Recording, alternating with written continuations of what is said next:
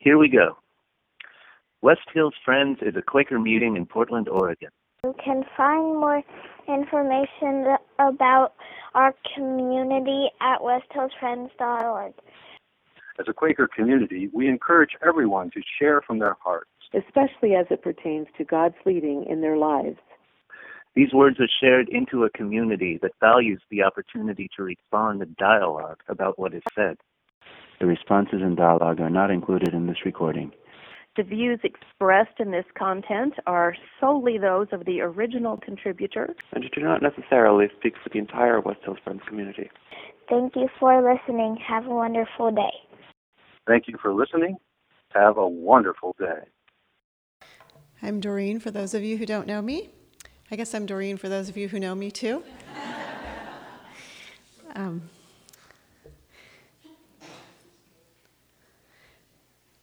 Our verses today are kind of from different places. We've got Matthew 7, Matthew 6, Ephesians 5, and Psalms 139, portions of. Do not judge so that you will not be judged. Why do you see the speck in another's eye, but fail to see the beam of wood in your own? How can you say to your friend, let me remove the speck from your eye, while there is a beam in your own? You pretender, first remove the beam from your own eye, and then you can see more clearly to remove the speck from your brother's eye. The eye is the lamp of the body. If then your eye is single and unclouded, your whole body will be full of light. No one can serve two masters. You cannot serve God and riches. But now you are light in the Lord. Walk as children of the light. For the fruit of the light consists in all goodness, righteousness, and truth, trying to learn what is pleasing to the Lord. Search me, O God, investigate my life and probe my thoughts. Test me and know my concerns. See if there is any hurtful way in me, and lead me on the path that has always been right. First, I want to start by giving a warning about my message content, since I'm going to talk about a Northwest Yearly Meeting query. Queries can be helpful questions used for self-examination, but since we've had some recent years used as weapons, I thought I should warn you first. My thoughts on today's topic started about 3 years ago when I was sitting in a Northwest Yearly Meeting business session. The agenda was to discern on a query revision. No, it wasn't that query. You know which one I mean. Thankfully, it was a different one. The year before, the youth had been assigned to revise a query. The original query was about disciplining your mind and body to be an instrument of God by avoiding pornography, harmful drugs, alcohol, tobacco, and gambling. These aren't areas I currently struggle with, so I could check off the box and feel pretty good about myself when reading that query. Hey, I even attended Wheaton College, and I found out from my son that Wheaton scored a whopping D+ for party scene in the college ratings. Then they put up the new query. There were still some references to avoiding drugs, but the piece that stuck out for me was, how am I attending to the Spirit of God in order to live a life so dependent on Him that I avoid any substance, practice, or activity that claims time or attention that's God's? Wow, no more check off the box of bad things and call it good. Any practice or activity that claims time or attention that's God's. That's pretty broad. As I thought about this more, God quickly pointed out that it didn't have to be just bad things that were distraction. There could also be too much of a good thing. I'm going to share some specifics from my life as an example. But remember, these are my distractions for God. Yours are likely something else.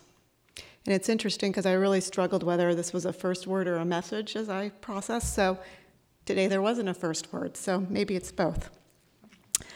The one I felt most convicted on was work. I've always said I love my vacations too much to be a workaholic. But I can finally admit I am an achievement-aholic. I love to make goals, cross things off my list.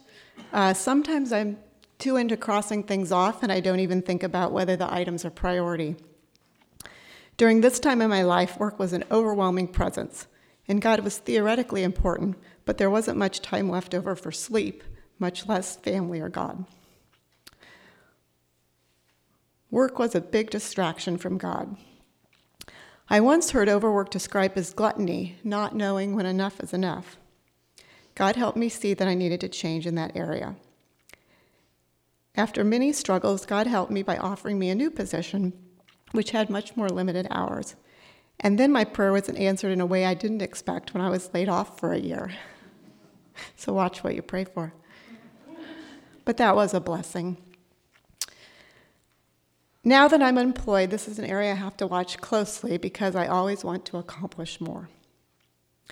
Historically, I haven't been a big news watcher, but last year, during the presidential campaign as that unfolded, I found myself spending more and more time on the internet reading online stories. I remember the week I suddenly realized I'd spent way more time thinking about a certain presidential candidate than I had about God. Too much internet can eat into my time with God and distort my focus. Other common blocks are possessions, anxiety, cares of the world. Things we spend our time on can be a distraction, and so can attitudes and thoughts. When Dallas Willard was asked for advice by a busy friend on how to be spiritually healthy, he said, "You must ruthlessly eliminate hurry from your life." Ruthlessly eliminate hurry. In our society so filled with distractions and hurriedness, this seems like good advice indeed. An attitude block for me is caring too much about what people think of me. I don't even care if they like me, but I want them to consider me competent and professionally successful. When I was between jobs, I enjoyed my time off, at least some of it. I was even okay without having the title of, or having an identity of a job title. But what really, really bothered me at the time was that people would think my job search wasn't successful because I was on the market too long. And if you still don't believe how big a deal this is for me, I'm going to tell a story from my life.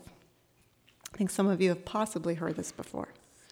In 1990, I was a newly minted MBA. I'd gotten my master's in business administration from the University of Maryland. Tim had applied to law school, and we wanted to come back to the Northwest. He was accepted at Lewis and Clark, so we moved to Portland with no jobs and little savings. I had worked some during school, so I qualified for a bit of unemployment, and I remember crying while standing in line to apply.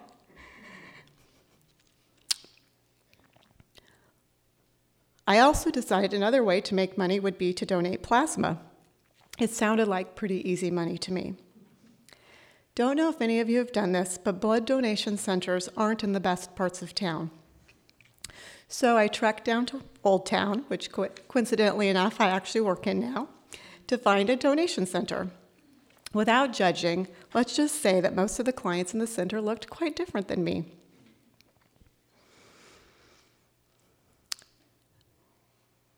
I started reading all the disclaimers I had to sign, which were pretty large. And then I noticed one that said I could die. That caught my attention. What flashed through my mind at that point, though, was not that I didn't want to die, and not worried about my poor young widower, Tim. No, I was thinking about the shame that I would feel from dying here of all places, surrounded by dirty people in a dirty place and as an unsuccessful MBA. That thought horrified me so much that the next thing I remember is medical people standing over me.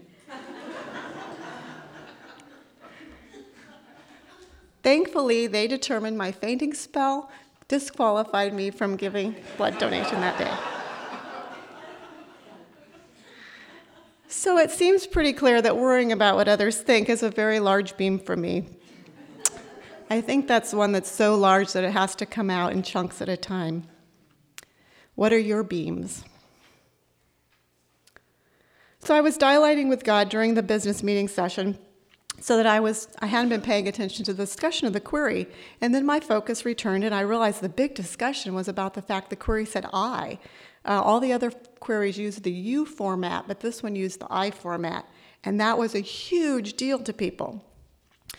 This discussion then made me start thinking hard about self-examination versus judgment. There's a lot of judgment in the world.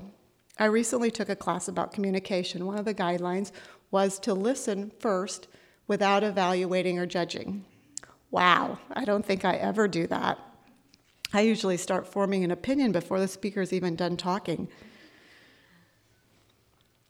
On the other hand, I think today sometimes when people say, don't judge me, what they really mean is they want to be judged, but they want to be evaluated and their behavior approved by me. They want a blue ribbon stamp of approval sort of judgment. That also doesn't seem like the right thing and seems like seeking people's approval versus God's.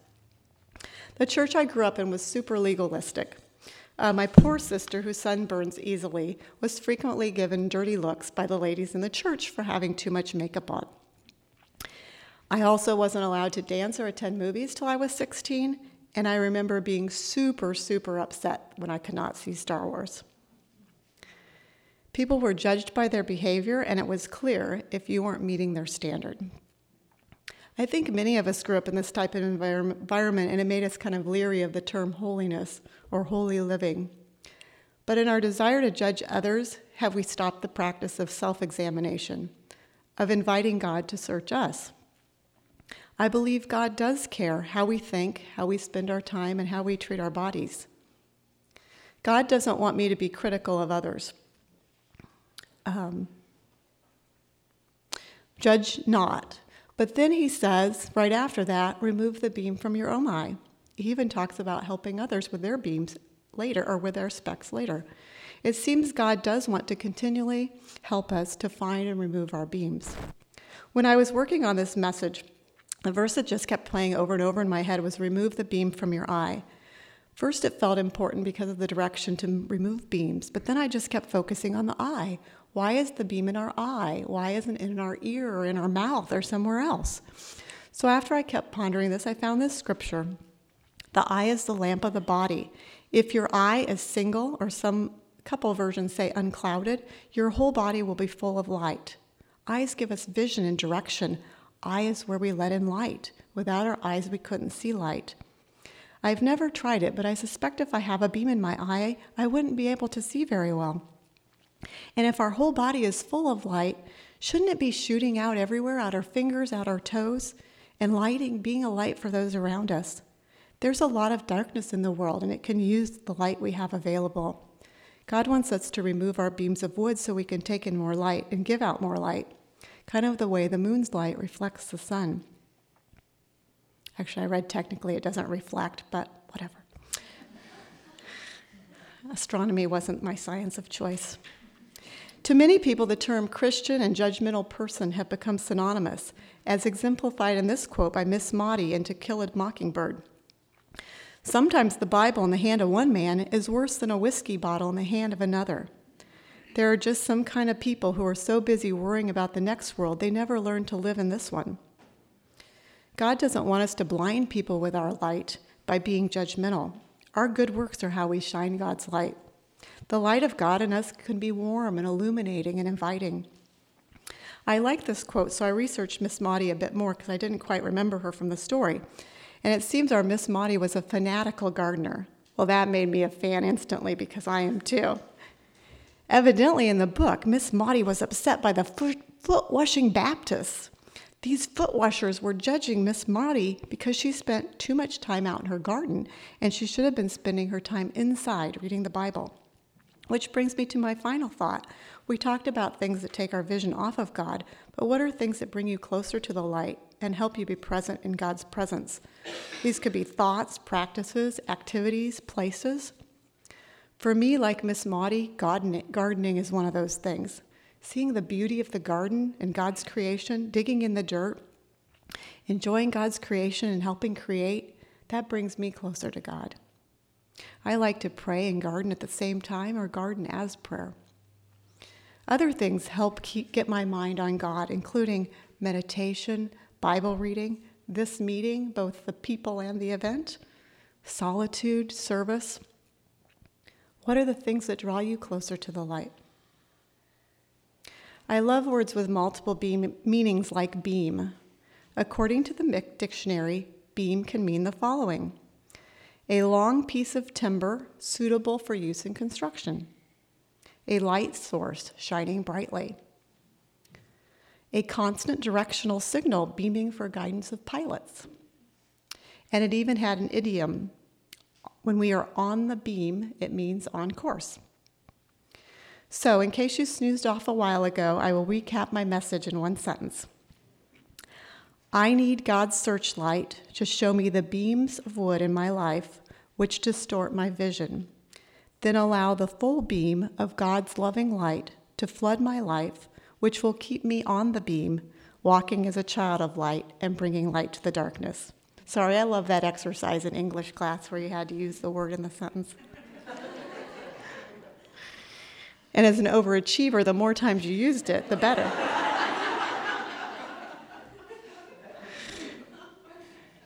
As we go into open worship, here's some queries to consider.